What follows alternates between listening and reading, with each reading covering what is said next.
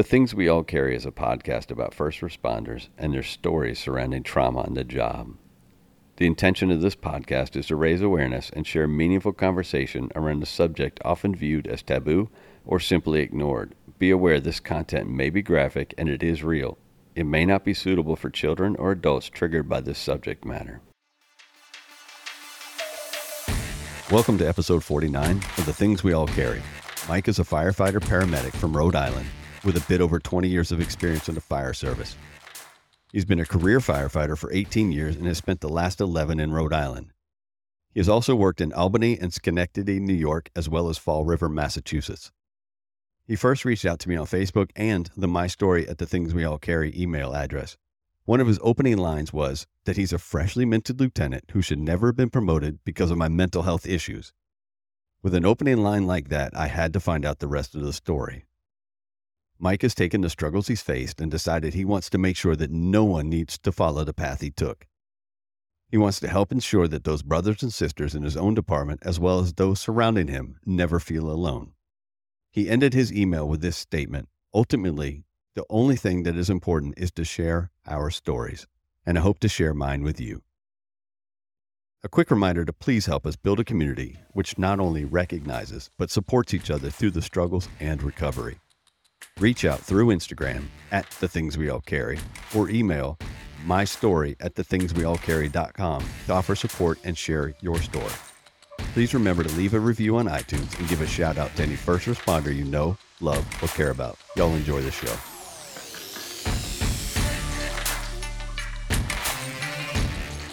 Joining us today is Mike. He's from Rhode Island. He reached out to me and he just said he had something he wanted to talk about. And so we talked for a while the other day, and now he's here to record a show.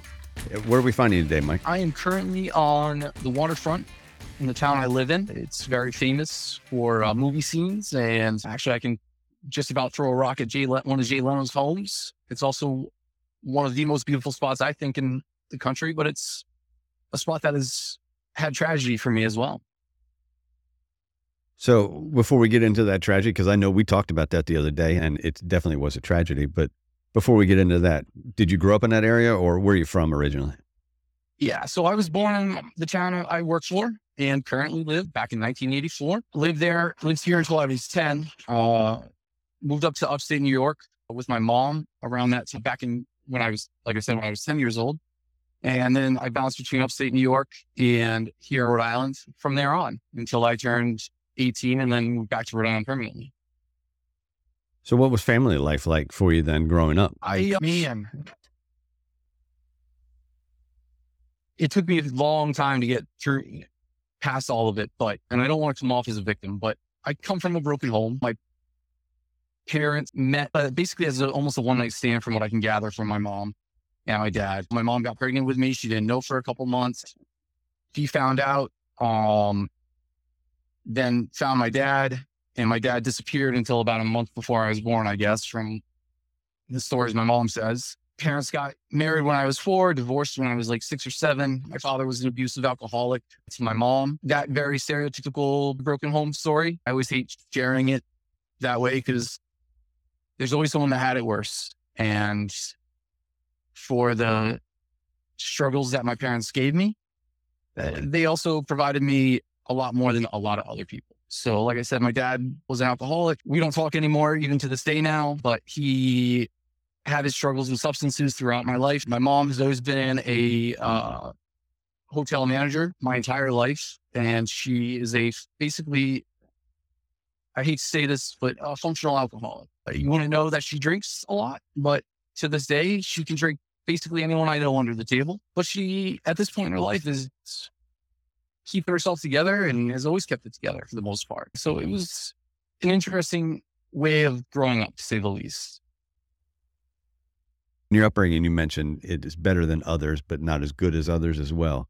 And I think that parallels what we talk about in the show, really, if you think about it. It's not, I don't think it's a matter of whether it's worse than someone else or better than somebody else. It's how it affects you that matters. To an extent, yeah. And I think it's not the way it affects me. It's the way I perceived it. And that's why up until just a couple of years ago, I really thought I was a victim of all my circumstances. I thought The world was out to get me. Nobody loved me. Nobody liked me. And that's the kind of dynamic that my upbringing gave me. I always felt like I was an afterthought to my parents, an inconvenience. But again, my mom was a hotel manager. When we moved up to New York, her hotel was tied to a little ski resort that's now shut down. So I learned how to ski. And then my dad paid for sailing lessons down here during the summer where I lived. And those things that, my parents weren't necessarily the best of parents at times, they provided me a lot of opportunity that showed me that there's more to life than what I had seen. In my therapy sessions, I talked to my therapist about some of this stuff, and she said people in my position, the upbringing that I had, they go one of three ways. They either become complete losers, end up in jail, drug addicts, so on and so forth. They flounder. The middle third kind of flounders and doesn't necessarily go the jail route, but never really succeeds in life. And then the other third kind of pull themselves out of it. And that's what I did. And I think a lot of that is because in the failings of my parents, they also raised me to be somewhat self-sufficient and provided me opportunities that I think others didn't have, which showed me a side of the world that I don't think some people can appreciate or understand that were in my position.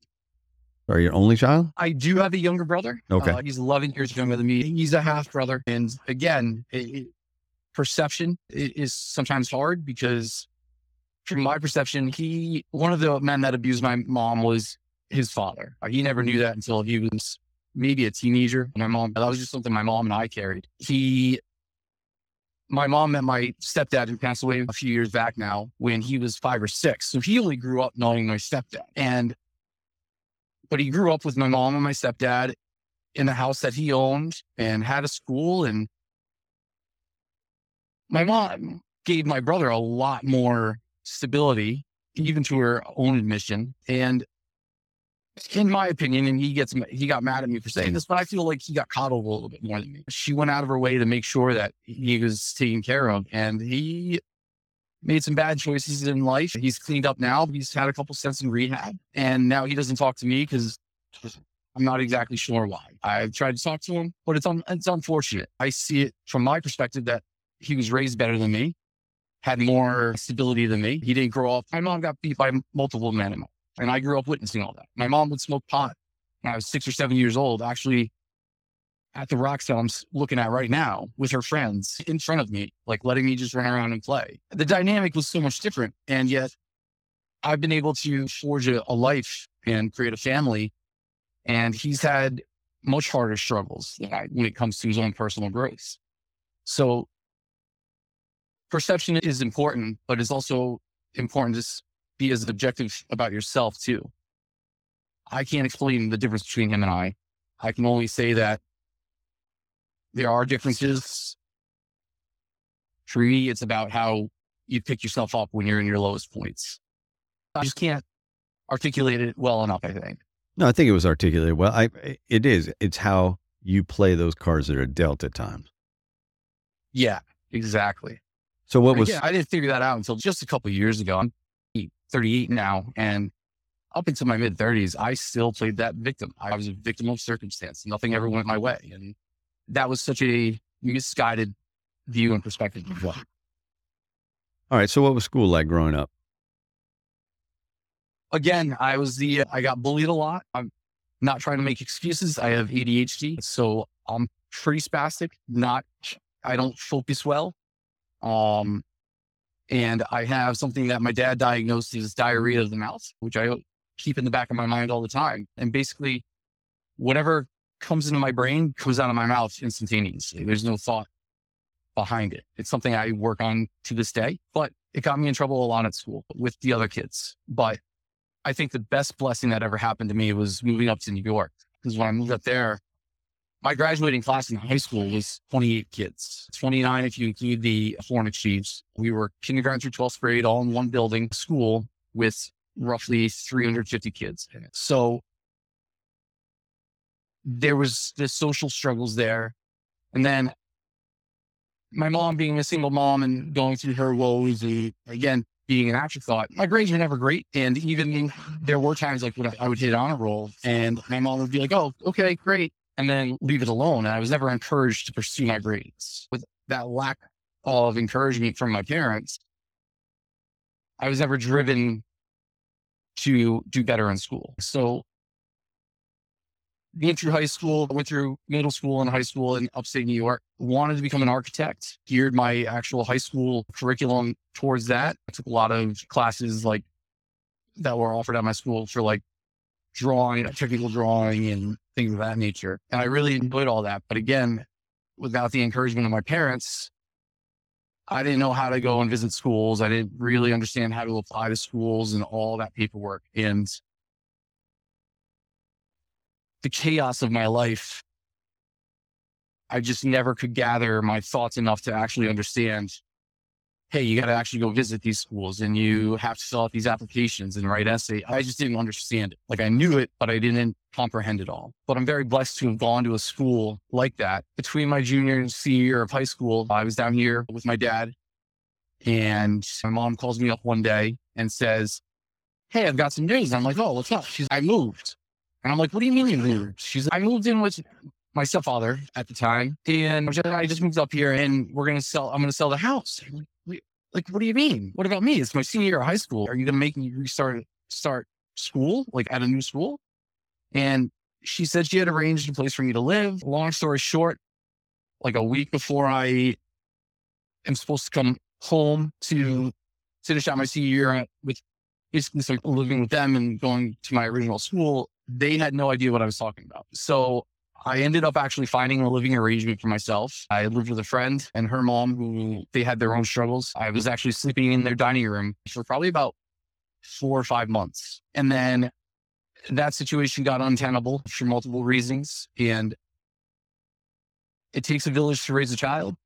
And that's what my village did. Some friends of mine had talked to their parents and their parents had heard about my situation about basically just about to become homeless. And at the time, Pastor Ron Lacalzi, I'll just say his name out because he's an amazing human being, reached out to me. He had a Christian community and in the town and said, I have a room, come move in. And he took me in. So I was able to finish out my senior year of high school at school that I had been at for 6, 7, and I count my blessings for that every day. And that's why I'll proudly say Pastor Lacalzi, because he's a beautiful human being. So during your junior year of high school, I know that was a pivotal moment because you were in New York when 9/11 struck, correct?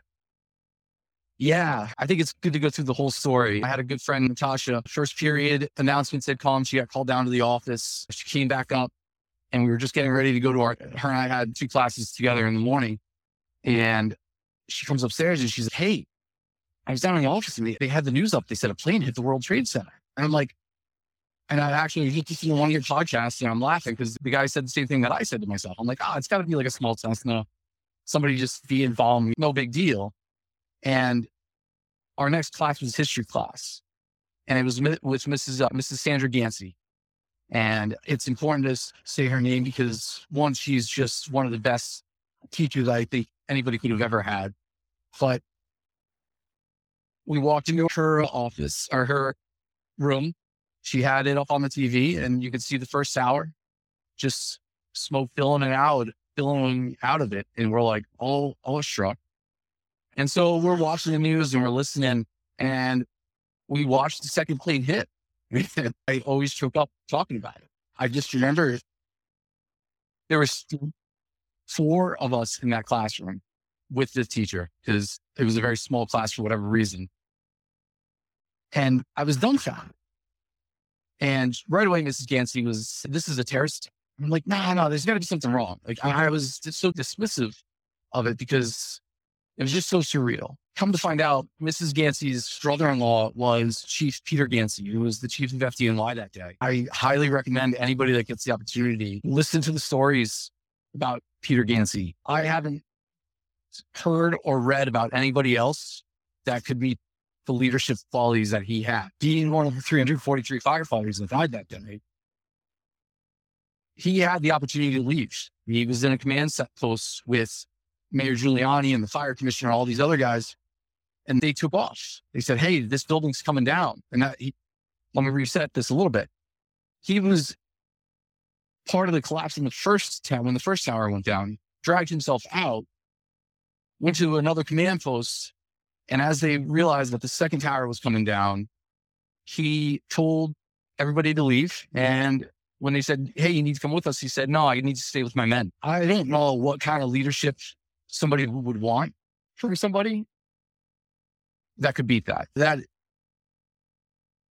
That is a man that I admire now, and I will continue to pursue to learn more about. So I strongly recommend anybody look at that. But like I said, I was a junior in high school. I didn't even take all of that in at the time. This whole tide of FDNY and Mrs. Gansey, I understood it, but I didn't tie it all in until well into my adult age. But I was lost. My grades weren't the best at that point. My parents weren't really encouraging me to go to college. And soon after that, my local volunteer department started an Explore program. My godfather was a firefighter for a town next to the one I serve now. So I had seen the fire service a little bit. And once I became a volunteer, I fell in love with it. There was no college education needed, the schedule, the whole thing.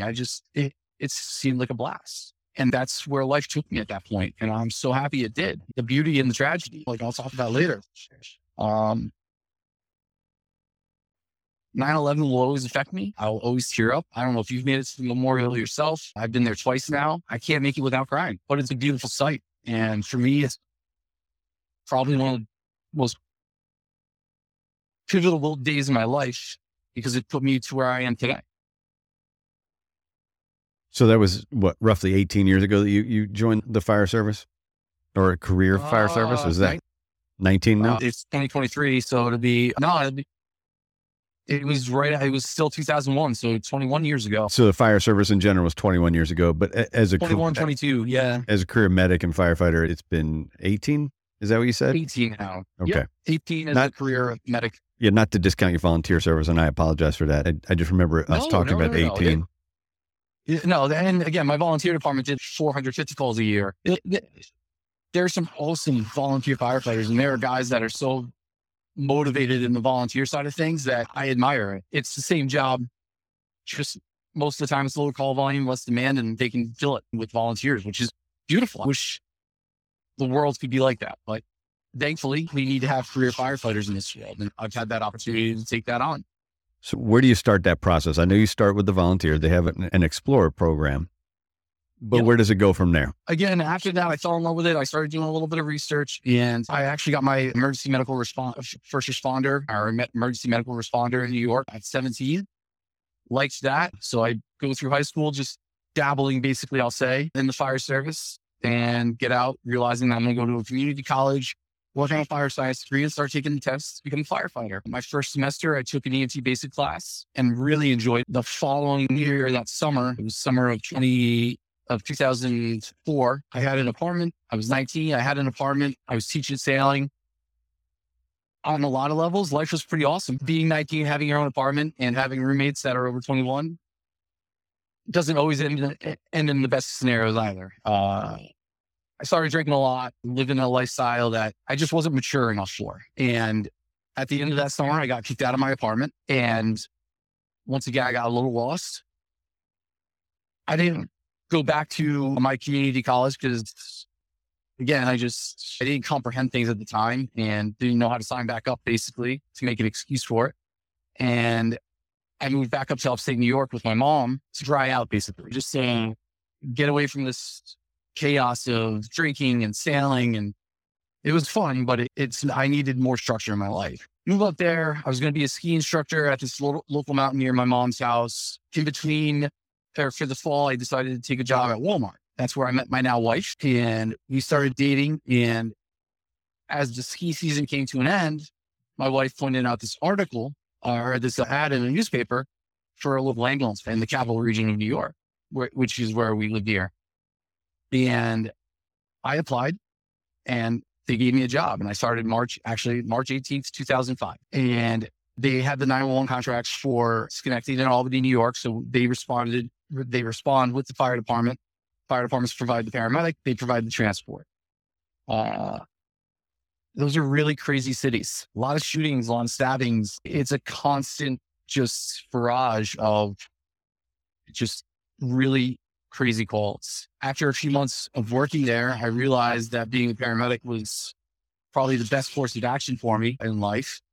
And I ended up starting in the fall of 2005 at my paramedic program. Got my New York State paramedic in January of 2007. And after that, my plan was to always come back to Rhode Island. I kept my license in Rhode Island. I kept my residency in Rhode Island because I love it here.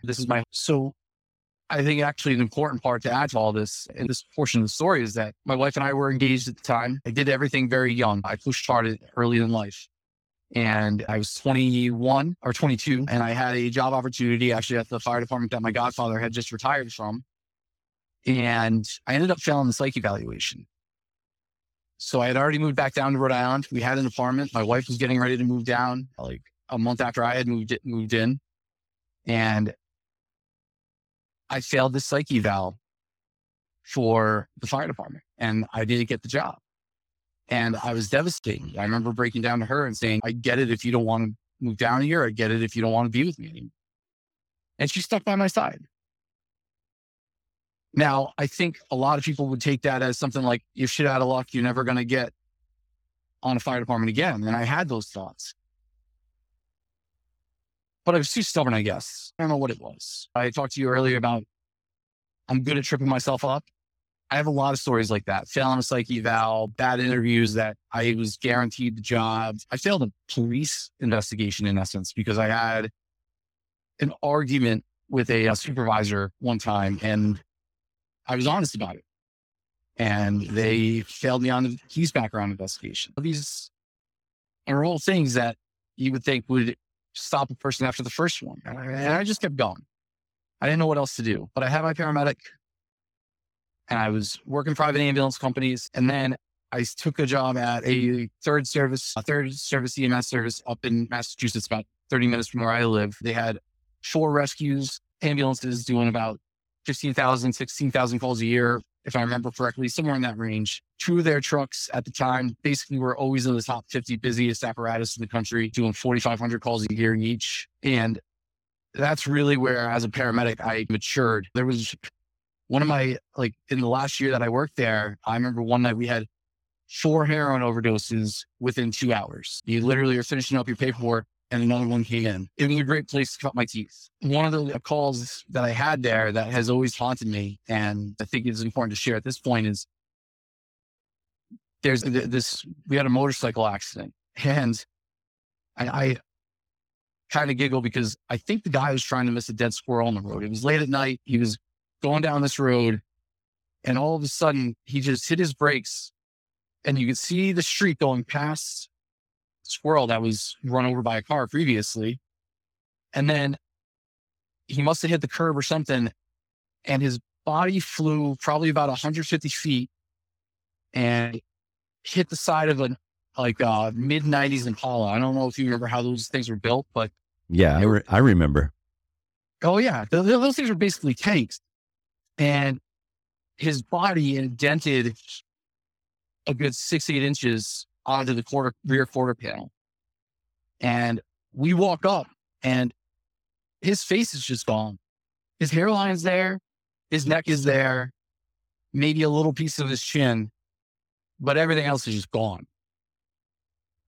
And I remember right away I walked up, I looked down, bent over, hands on my hips, and looked up at my partner. I said, we're not doing anything. I said, let's get out of here. And I think I still hold some bitterness to my partner because he's like, oh, we need his information. He starts digging through the guy's pockets.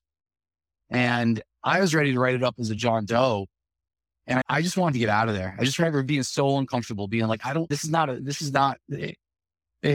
it wasn't okay. His motorcycle went another almost 300, or probably went about 300 feet from the corner of the street where the impact happened to where it landed.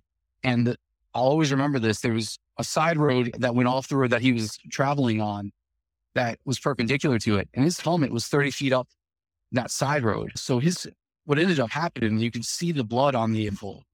His face smacked off the telephone pole, which ripped his helmet off his head, sent it up the street, and his body and the bike flew the other direction. So the whole thing is just crazy to me. And again, that call just sticks with me. It doesn't bother me so much. It's just such a crazy dynamic. And it ended up when my stepfather passed away, I got his motorcycle and I drive that thing as often as I can.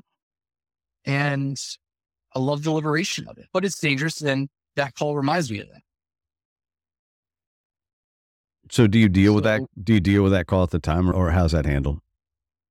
No, again, and this is why I reached out to you. It's business as usual after that. And I think that's basically with every service. There's no opportunity to catch a breath. Prior to that, I worked for another service a couple years actually before that happened. And I had I think he was 4 years old, and I still remember his name. Dad had bought him one of those little pocket rockets from Walmart. And he had been riding it around in this like football field with his dad, watching him. And after he had been riding it for a while, but after a while, he lost control, hit a bump, lost control, and basically whiskey throttled it and hit the side of a school building head on. And when he did, the handlebars turned and he impaled himself just below the sternum on the handlebar. And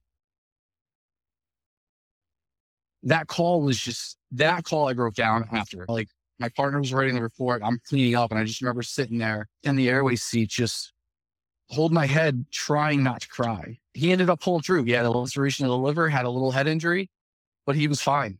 Thank God. Right after that call, we finished cleaning up. We got a call for a woman who at a beach who had slipped on a boogie board and her knee hurt.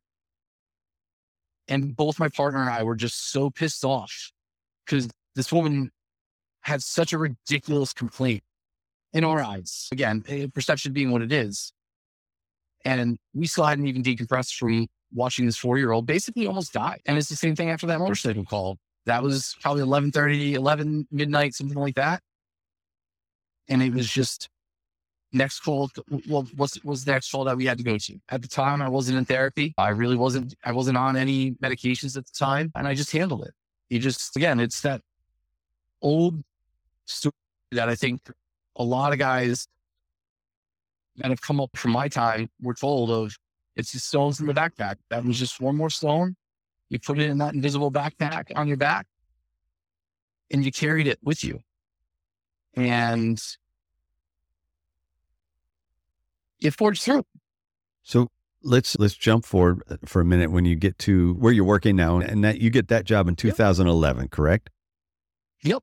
And in between that time, at that time, you had actually started seeing a therapist to work on childhood traumas, if I'm not mistaken. Basically, the childhood traumas. I had my whole life got married at 22, bought a house at 23, my first son at 24, my second son at 26. I had an agenda and I hit all those check marks. Never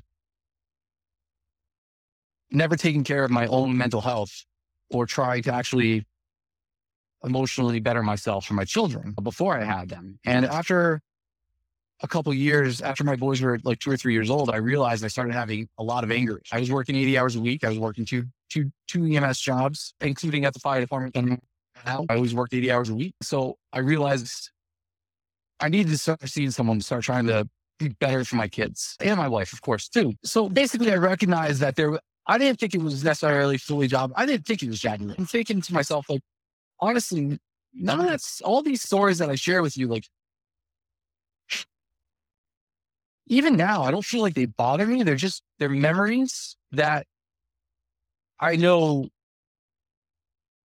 have not taken a toll, but are things that are important for me to have witnessed. So basically the way I handled things at that time was I had a bad call. I'd tell my wife, and when I was home, I would drink for 2 or 3 days after. A lot of people, one thing that I can attest to is, I'm going to butcher the name of it. A lot of people talk about PTSD. I think something that we do need to really start focusing more on for first responders is acute stress disorder. The first 48 to 72 hours after a call, you can actually have the same symptoms of PTSD.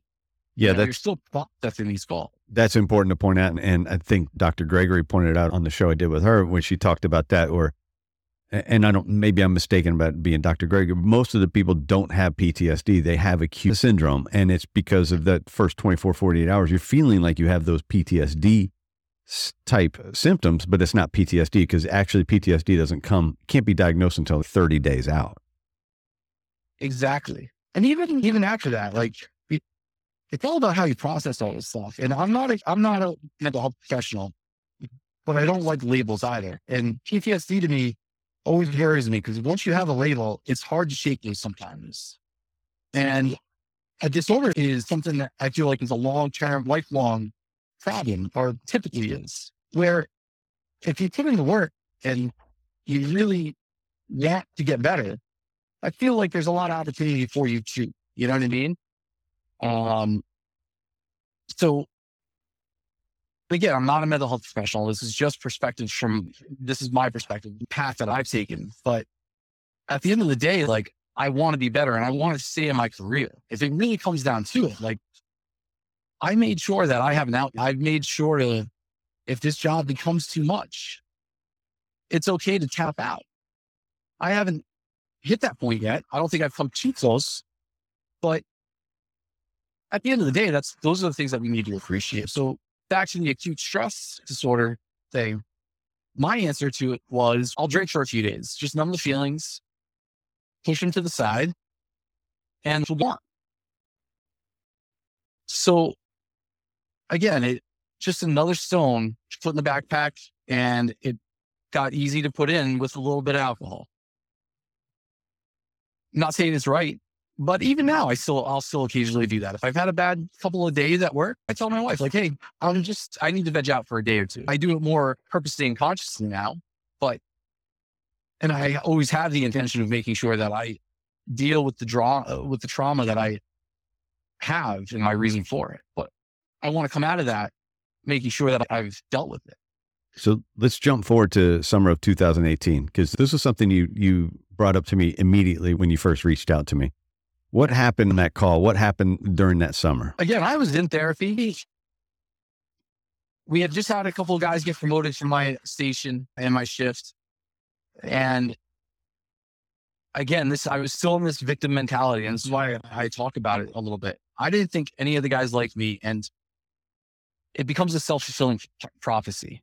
You know what I mean? Guys don't like me, so I feel alienated. My alienation makes me seem standoffish, maybe however I present it to other people. I don't know. I can't speak for others, but I know that I felt alienated, maybe even if I wasn't. And that exacerbated some things. I had some stress at home dealing with stuff, like, simply put, my boiler broke down. I was trying to get it. They had no more parts for it. It was a company that was no longer around, and I was stressing out about it. And again, I'm in therapy, but I'm not dealing with the stress. I'm just stressed. So I'm coming to work. I'm stressed. I'm getting stressed at work because the social dynamic for me is hard to navigate. And I end up one night taking on acting lieutenant on our second night. So we work a 2-night rotation at the fire department. And my first night, I was on the dispatch. So I basically didn't get any sleep that night. Didn't really get any sleep during the day. I come back in that night and I've got all this stress. And we get this really hard call. This guy is sick, like super sick. Doesn't want to go to the hospital. He's in the town visiting.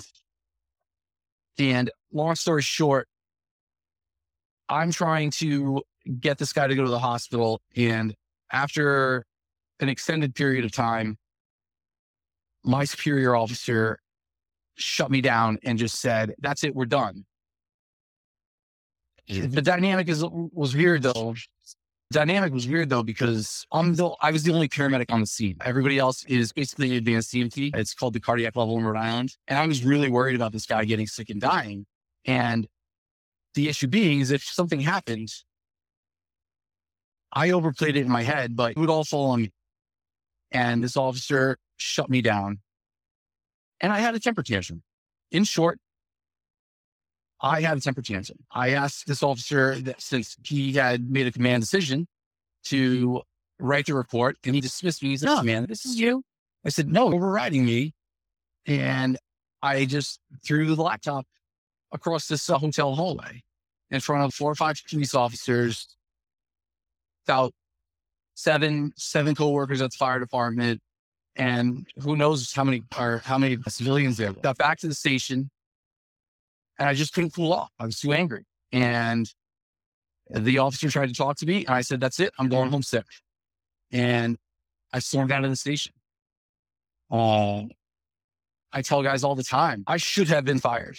Legitimately. I believe very much, especially as I've gotten older, in professionalism. And that is one of the most unprofessional things I could have done. And not only that, I truly alienated myself from the rest of the department. I was not somebody to talk to. And I say that, but at the same time, there are a few guys that I work with that truly saved my life, because even after that, they didn't ask questions. They didn't ask about it. They just stayed as brothers. And I can't thank them. I truly, not to be dramatic, and I was never suicidal, but I do feel like I owe them my life, because if I had not felt that, I don't want to say camaraderie, if I had not felt wanted and accepted by these few guys, I think I would have made bad choices. During that time, I own firearms. I am a huge firearm enthusiast, but I recognized where I was at mentally, and I gave my firearms to a friend of mine. I didn't even tell the wife until after. I just said, "Hey, Carl, I need you to take these." I said, "I'm not in a good place." And he said, "No problem." And he took them for me and kept them out of my reach. And that's, again, I always get in my own way. That was pretty rock bottom in my life, definitely career-wise. Alienated myself from most of the department. I was ashamed of myself for the way I acted. And it was a light bulb that I was like, man, I'm still not dealing with all this stuff. I had been seeing a therapist for 5 years at that. What am I missing here? And it took that event for me to really start taking an introspective look at myself and look at my own actions and what I need to do to be in a better place. So what did you? A lot. And I'm still doing it today. Primarily what I did was I hid. I had the opportunity to go to a different station, still on the same shift, but I put my tail between my legs. I put my head down and I hid. I got out of the most stressful of situations. And again, I went to a place where, with the guy who took my firearms, he was the other private on this engine that I ended up on for a temporary assignment. And that gave me enough time to at least, I don't even want to say breathe, but at least catch my breath a little bit. And I took this introspective look, and this is when I had just started listening to podcasts, and I found Joe Rogan. And then I heard about this guy. I don't know. I'm sure everybody's heard about him in the fire service, but I heard about this Jocko Willink guy, an extreme ownership. And I read the book and I said, "Oh, it's on me. If I get a bad call, it's on me to handle the emotional toll that it takes on me. It's on me to be the best to perform at my best level for that person." You know what I mean? And that just doesn't mean just emotionally, that's physically and mentally and training and all of it. I have to be 100% for my job. And then after that, it was Jordan Peterson and the 12 rules and then David Goggins' book. And I started listening. And that's why, earlier when I talked about my childhood, listen to David Goggins. I don't know if you ever have. His book, Can't Hurt Me. I can't explain it. Like I said, my life was hard. My mom never pulled a gun on my dad. My dad didn't keep me up until 2 a.m. to clean his bar. And then I had to go to school the next day. Someone's always got it worse. But I started realizing that there are things out there. I realized that nothing is going to fix my problems except me. I have to fix this. And there's no magic pill. There's no 2-day seminar. This is me taking the time to be a better person and to most importantly, subside my ego to realize that I need to fix it, but I don't have the tools alone to do it. I need to find the resources, and I need to keep pushing to be that better person. And that's why it's important to say that I'm still working on it this day. Soon after that, I did something called EMDR therapy for the childhood trauma. And I can't emphasize enough the importance of doing that therapy for people that have traumatic experiences. My therapist, we were doing cognitive behavioral therapy with my regular therapist, and she's like, hey, go try this out. And after 3 sessions, the childhood trauma that I had been feeling, it was gone. I can't explain it other than childhood me, the inner child in me was no longer scared and no longer afraid. And it sounds woo-woo sometimes to people, and it's hard to explain, but like they do say your emotional maturity is stunted at the age of your trauma. And I got past a lot of it, not all of it. I don't know if I'll ever be over all of it, but I got past the parts that really made me stumble a lot, because I was able to connect with that child in me that had seen all that trauma and say, hey, we're moving forward. We've got this. And to describe it, like, I don't feel that emotional childness in me anymore. Not all the time. And I feel like that child, that baby Mike, is holding my hand and enjoying the ride with me now, rather than being scared in a corner and me having to drag him out. Hey guys, quick break right here just to check in and thank each of you for listening to the show.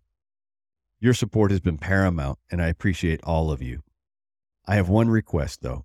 I need you to share the show with everyone you know. Help me get the word out and spread these stories as far and as wide as we can. While you're at it, please leave a review of the show wherever you happen to listen. Feel free to reach out to me at any time to share your story, to talk, or to pass on suggestions. Let's get on with the rest of the show. And so that brings us to 2020. Yeah. August of 2020.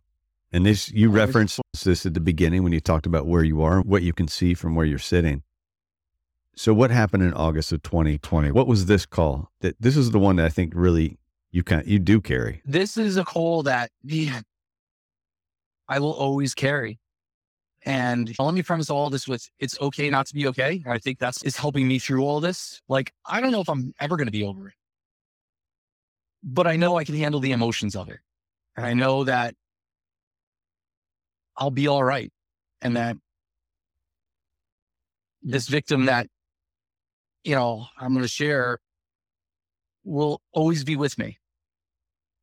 But August of 2020, this is full-blown COVID. Everybody's on lockdown. We get a call at this popular jumping spot. Again, I'll reference that movie, Me, Myself, and Irene. The final scene where Jim Carrey's character asked Renee Zellweger's character to marry him is the road that I'm sitting on now, and is the road that you take to get to this popular jumping spot here. And it's varying heights, but the highest cliff is probably 30-ish feet, 20 to 30 feet high. It's a lot of fun. So we get a call there, which isn't uncommon. Multiple people have passed there over the years for multiple people in the water struggling to swim. We were all in the station that was down the road, probably about 2 miles down the road. The captain gives a quick breakdown. All right, I want you to do this. Let's get this. You get that. And I was going to get dressed and be the rescue swimmer. So I get the wetsuit on. We get there. And as we get out with the rescue, some people walk up to me and they're like, oh, everybody's out of the water. I'm like, all right. And I look down the cliffs and there's this ledge and it looks like a perfect table. And there's this young man with 2 other men that seem to know him with him. And then 20 or 30 other people all over the cliffs. So I climb down there and I start talking to him. And I said, hey, what's going on, man? And I remember he was a little blue at the lips. He was a gentleman of color, African-American. And he's like, man, I feel like I can't breathe. And I touched him. I remember reaching out a little bit. I'm like, hey, man, I got you. You're going to be all right. And I paused for a minute and I wanted to make sure that everybody moves out of the water. I just said, hey, hold on. And I looked up and I scanned the water. And as I did that, a girl behind me said, somebody better start CPR. And I say it with bitterness because I still am a little bitter, and realize that unfortunately let's say his name is Jay, and Jay had flashed. He had gone into pulmonary edema. Basically, what we describe as maybe a secondary drowning. Salt water is bad to get in the lungs. And Jay proved that. So right away, I cleared everybody off the rocks except his brother and his cousin, because it was just me and these civilians at the time while the guys were getting everything set up we had to do a high angle rescue. We had to get the medical equipment ready to go. They're setting that all up. So I'm there by myself, and I looked at his cousin and his brother. I said, listen, I need you to start working with me doing CPR. Do you guys know how to do it? And they're like, oh. And I'm like, we'll work through it. And we started working Jay at that point on these rocks, and equipment's getting passed down now. And so we're doing everything we can, Jay. And we carry him up, get him in the rescue. I intubated him. I start suctioning froth out of the tube as best I can. And we worked him all the way to the hospital. And again, you got to find the funny moments in life sometimes, just like I talked about with that guy with the motorcycle. I think he was missing a dead squirrel. I had gotten changed in the back of the rescue, and I had taken my clothes off and put them on the stretcher. In the moment, not really thinking about it. My best friend on the job was there. He took the stretcher out, and he's like, why are there clothes all over the stretcher? And he flung them off to the side. So we're working on, I took my wetsuit down to my waist, so I was topless, and my shirt's gone. So I walk into the ER working this kid with no shirt on in my little scuba suit, wheeling him into the ER for all the nurses and the doctors to see me in my beautiful dad bod. So you never had a chance. Once you get salt water in your lungs, enough to make you flash pulmonary edema like that, there's no coming back. There's no chance. But it was Jay's 25th birthday. And he was there with his brother and his cousin, enjoying his 25th birthday. Cleaning up from the call, his mom comes, and it's like a scene in a movie. She's yelling at the kids. Everybody, he's got multiple family members there, and she's emotionally upset. Understandably, I can't imagine. And part of me wanted to not get involved, and part of me wanted to be involved. Either way, I helped her up off the ground. She collapsed down in a heap on the ground in the ambulance entrance in the doorway. Me and this other nurse, the male nurse that works at the ER that we go to, helped her up. And it sticks with me. We all watch those movies and we see the scenes of the family member shrieking out over the death of this person. And in real life, it does happen that way. But you don't get that. You can't feel that emotion through a screen. And when you see it in real life, and there's nothing you can do to stop it. There's nothing you can do to make it better. One thing I've had to hash over in my own head with this over the years now since is realizing that it was my own arrogance that set me up for this situation, because I'm a very confident paramedic. I am not the best. I am good at my job. And I really thought, he's talking to me. I can fix the world from here. And in that arrogance, he died.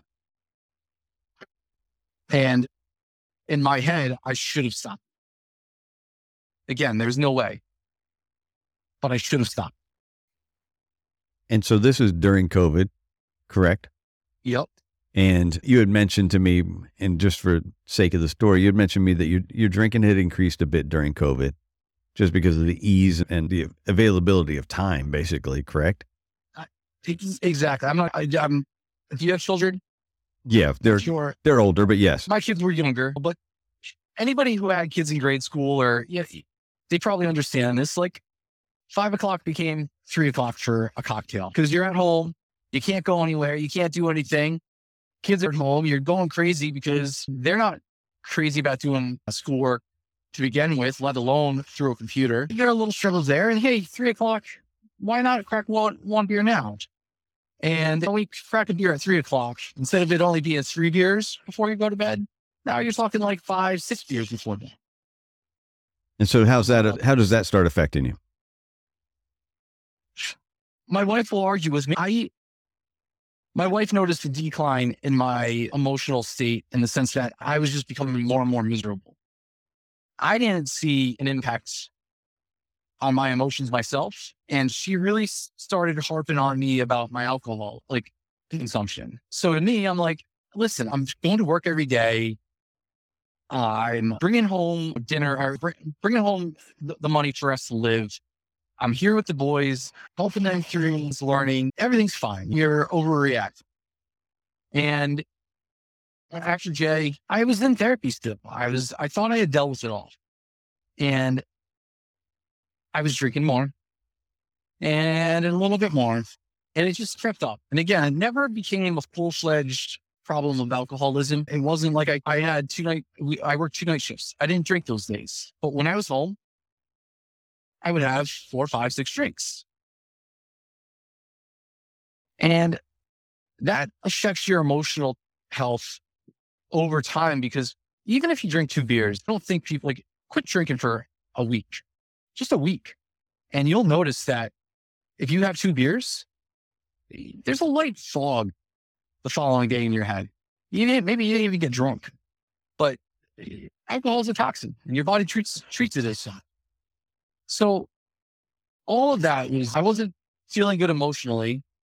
I was drinking more, which was making me feel worse physically, which was making me feel worse emotionally. And it just becomes, again, this vicious circle. So fast forward a year later, August of 2021, my best friend is finally getting married. I'm excited. I love his now wife.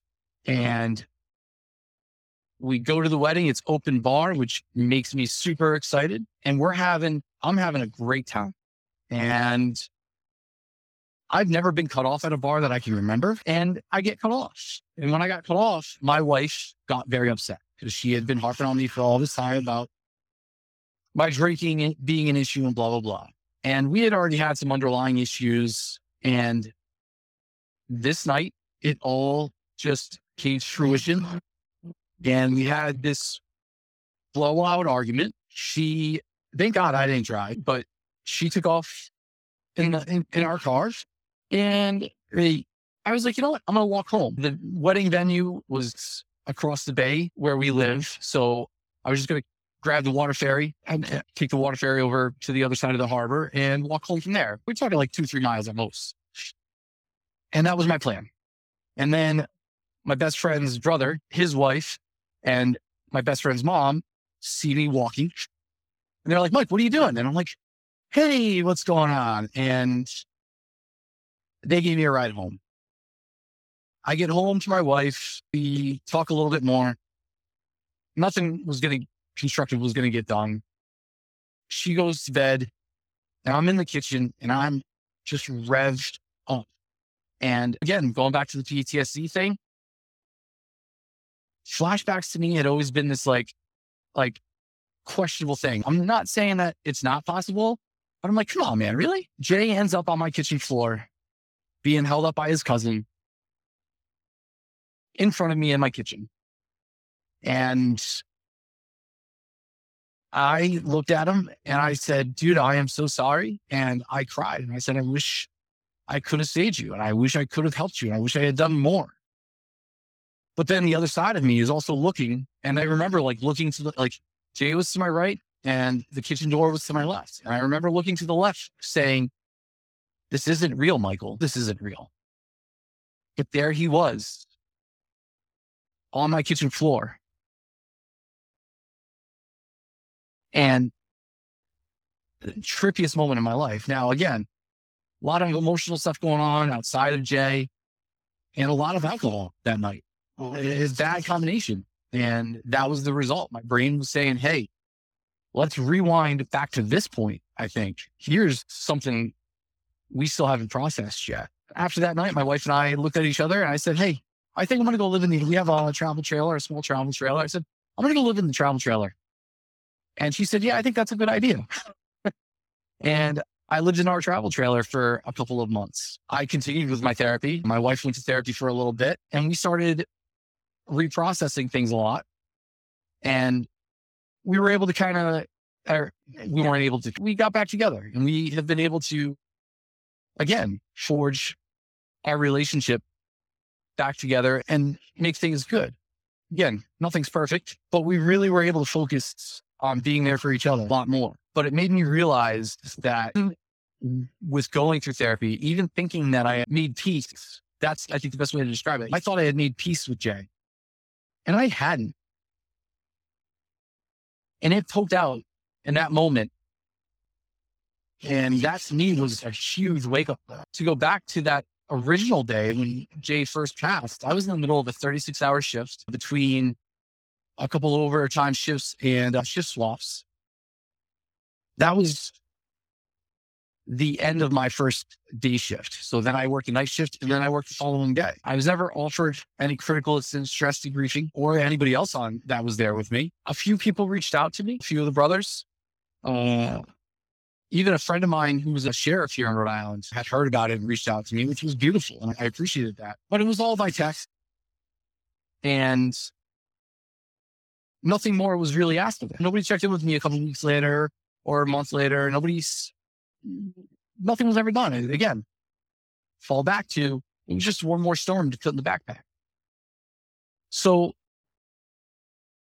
after my wife and I got back together, I got promoted a few months after that. And what I realized is the blessings that I've been given through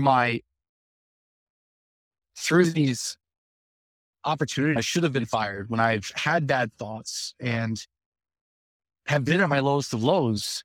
I'm still able to come out of it. I've decided to pivot and make sure that my career focuses on the well-being, the mental well-being of all those guys the guys that I work with and work around, and that's becoming an officer. That's going to be my focus. I shouldn't have my job, let alone be promoted.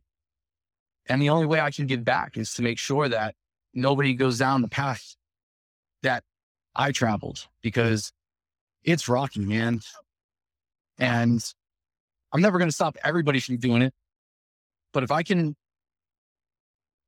create programs and assist brothers and sisters through dark times so they don't have to make the stumbles that I did,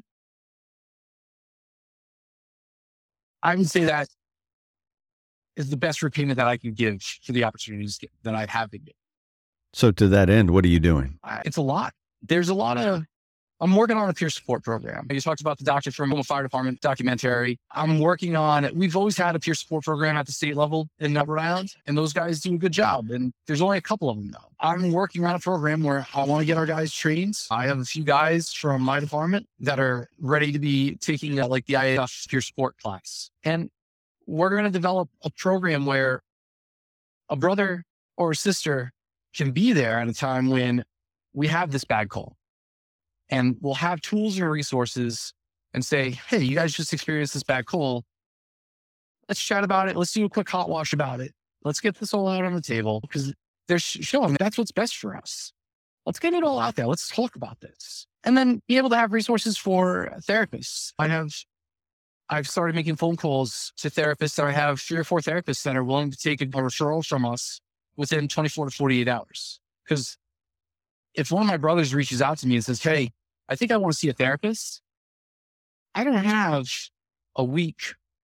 I don't have 5 days, in my opinion. For that person to come to that point and be willing to ask for help, we have to capitalize on that quickly. So we're processing that. I've also started working with other local departments, police and fire, to try to pool our resources, because we're a pretty small community. We're geographically isolated, and working with those guys, we're hoping to have a 1-800 number for people to reach out to.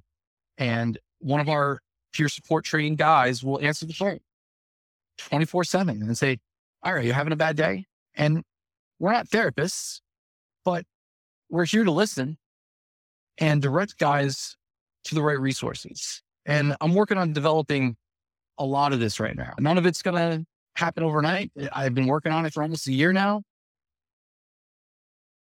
but I'm making progress. But my reason for reaching out to you is because people have asked, what can I do now? I sat down with my chief and had a discussion with him about some of this stuff. And he said, Mike, what can I do now? And I said, Chief, just share your story, share your struggles. Because when you walk in the fire station, everybody is either cracking jokes or grumpy, and there's nothing in between. We don't share what's going on in our lives in depth. We don't share our emotions, where it's this alpha male community that we're in. And I'm not saying that everybody needs to share their emotions. I'm not saying that you should share your emotions all the time, but we need to make sure that we're comfortable with each other and that everybody has a safe place to just break down sometimes. Because if you don't break down and you hold it all in, it's going to come out. And next thing you know, you're going to be throwing a laptop across the hall. Don't be that guy. Where are you with your own therapies and stuff today? Are you continuing with therapy today? What are you doing for yourself today? After my wife and I got back together, emotionally, I've never been in this place. It's weird to be happy. I've never known what it's like to not allow the stress to overtake me. And so I'm not in therapy on a regular basis anymore.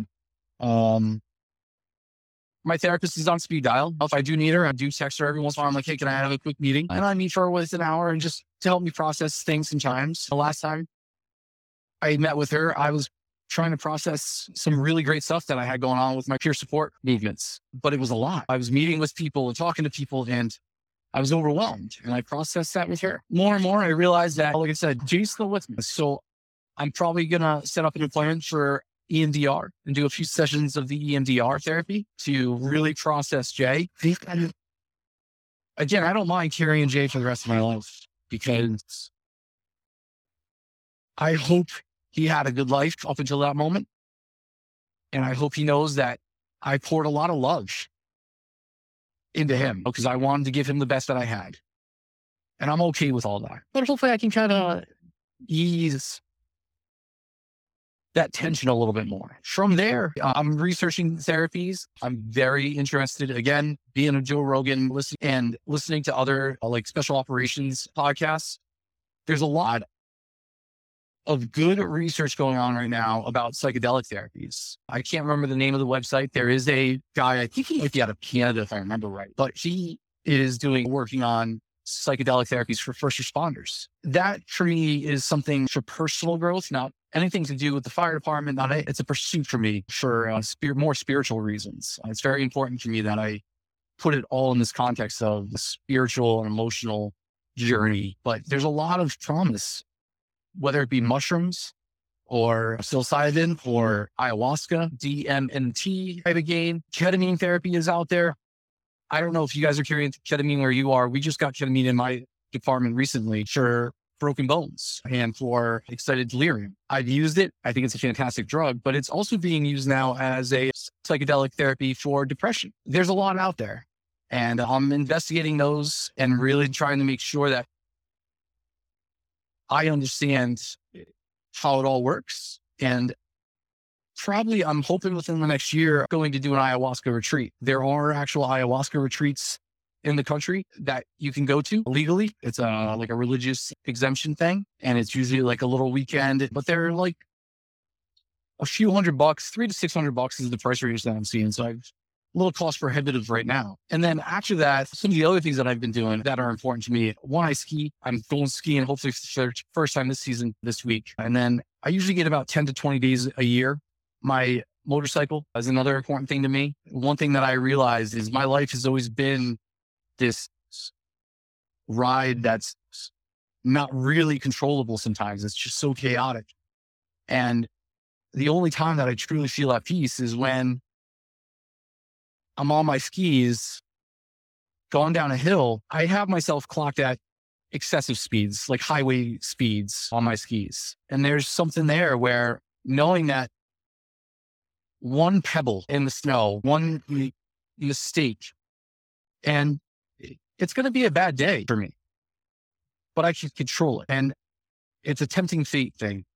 It's the same thing for my motorcycle. And I think a lot of first responders have that as well. It's this idea that we want to test that invincibility that we've all had or think we've had in the past. We've all been in fires and you're looking around going, oh man, this is a little weird, a little crazy, but we all come out and we're like, yeah, nothing happens. And I like that feeling. I think our job is learning how to handle stressful situations in the moment. And they're life or death situations typically. And when you're really getting tense, it's because it's a life and death situation. Whether you're working a cardiac arrest or have a really complex trauma call, or you're extricating someone, or you're cutting a hole in a roof, this is life and death type of situation. Jiu-jitsu, you're learning how to defend yourself while getting choked by someone else. And you don't have control over that other person. And you have to be able to literally, while you're losing oxygen, I haven't gotten passed out yet, but I've had my vision narrowed as that blood flow gets restricted to my brain. And I'm trying to process what's my next step? Where do I go from here? And that processing under pressure has helped me so much. And the emotional release is amazing as well. And again, it helps on so many levels when it comes to that stuff. So anybody out there, any martial art, but especially jiu-jitsu, where you get to every class, we get to spar. You're going full blown sparring sessions every class. And it's liberating. And on top of that, like there's a camaraderie there because you're trusting someone else. At any point, if that person decides they don't want to let your arm go, when you decide to tap out, they can just break your arm. If they decide that they just want to make you go to sleep, they can do that. And there's a trust there that is amazing. I think very important for people to see. I've been loving the jiu-jitsu side of things and the tie into work.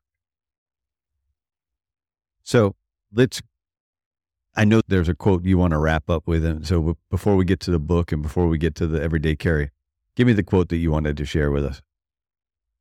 I know I got it right here. Patty the Batty Pimblett is a current UFC fighter. About 6 months ago, he had a fight and he won it.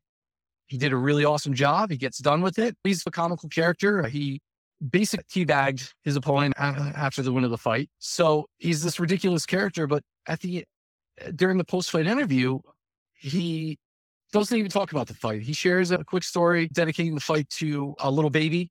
And then he shares that the morning before the fight, at 4 a.m, he got a phone call that a friend had killed himself. And I'm just going to read the quote verbatim. There's a stigma in this world that men can't talk. Listen, if you're a man and you've got a weight on your shoulders, you think the only way you can solve it is by killing yourself, please speak to someone. Speak to anyone. Patty said, I know I'd rather my mate cry on my shoulder than go to his funeral the next week.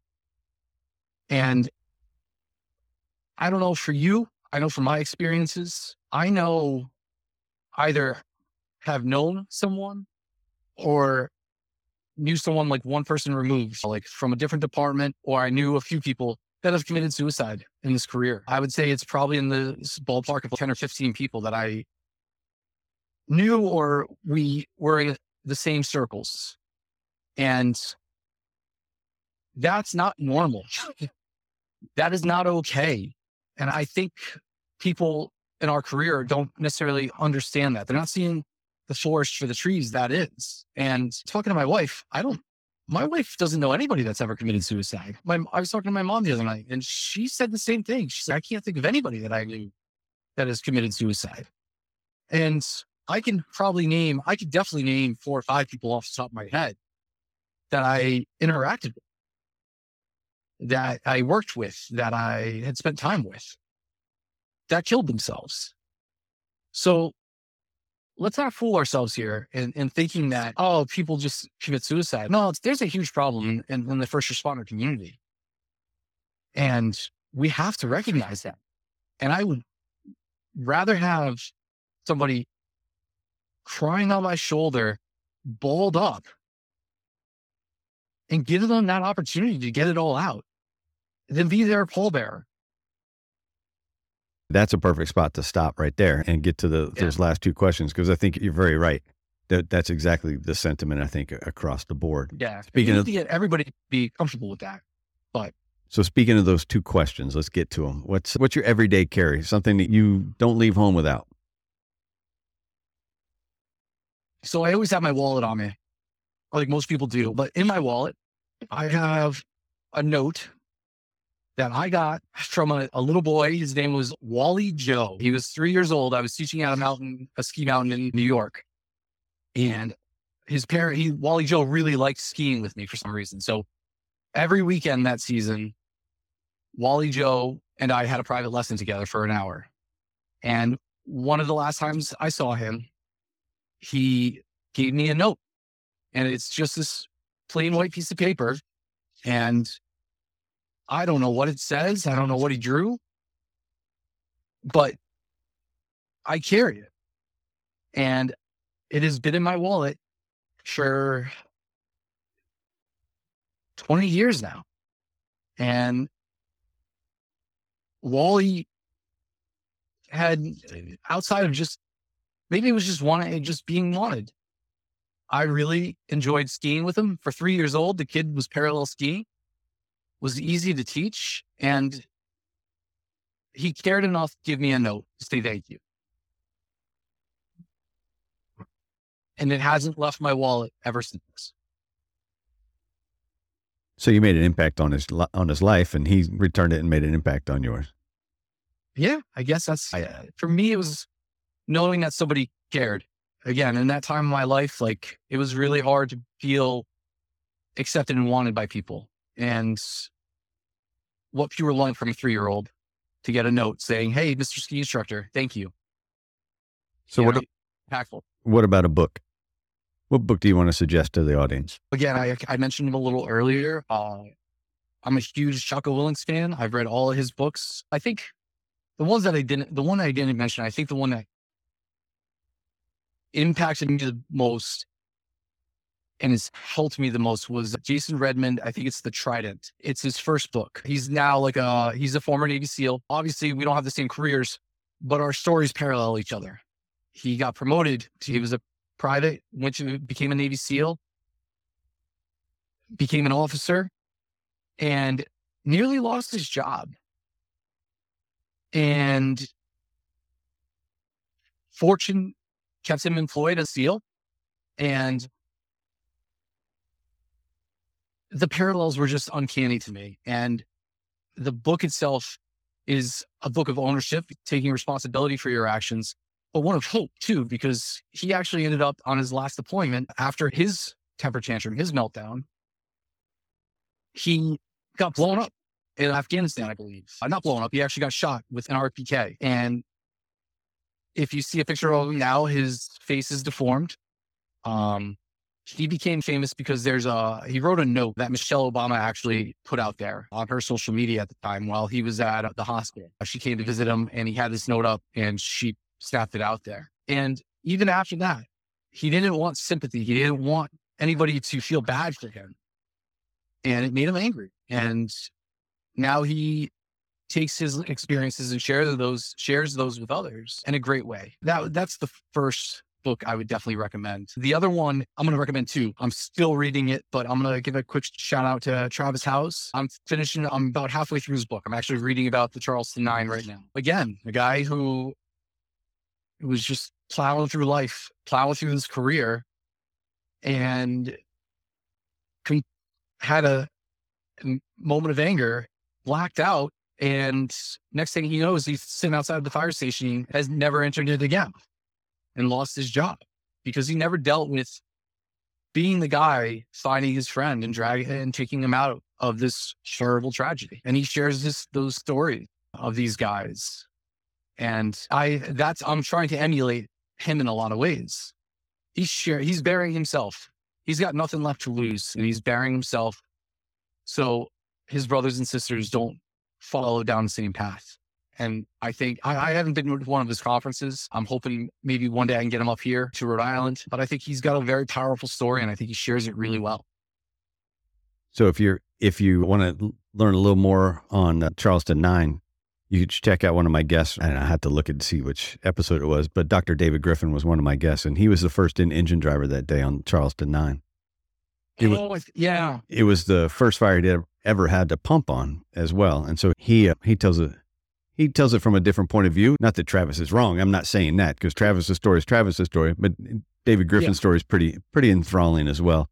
And what he's done after that is very interesting. Both have gone on to do great things from that.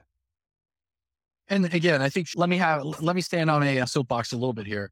One of the most important things out of all of this, I think, is important for people to take away is we need to be more vulnerable with each other. We need to put aside the egos. What one person sees, maybe another person sees differently. But at the end of the day, there's no need to get ego involved in anything in life. And I think too many guys want to leave their mark on the department or leave their mark in the fire service. And it's just creates a toxic environment for all of us. We can all disagree, but at the end of the day, just learn to turn to the person you're disagreeing with and give them a hug, because that person may be dragging you out of the fire one day, or you may have to drag them out of the fire one day. And that sounds dramatic, but that's the frank truth of it. And too many guys want to have this ego, and myself included. Trust me, I've had way too much ego in this job and even now I struggle with it sometimes. But at the end of the day, man, like, we are a family. We are brothers and sisters. We're going to squabble, but just be with each other and appreciate the life that other person has. And that's perfect. I think that's the perfect spot to end on. And man, I appreciate the conversation.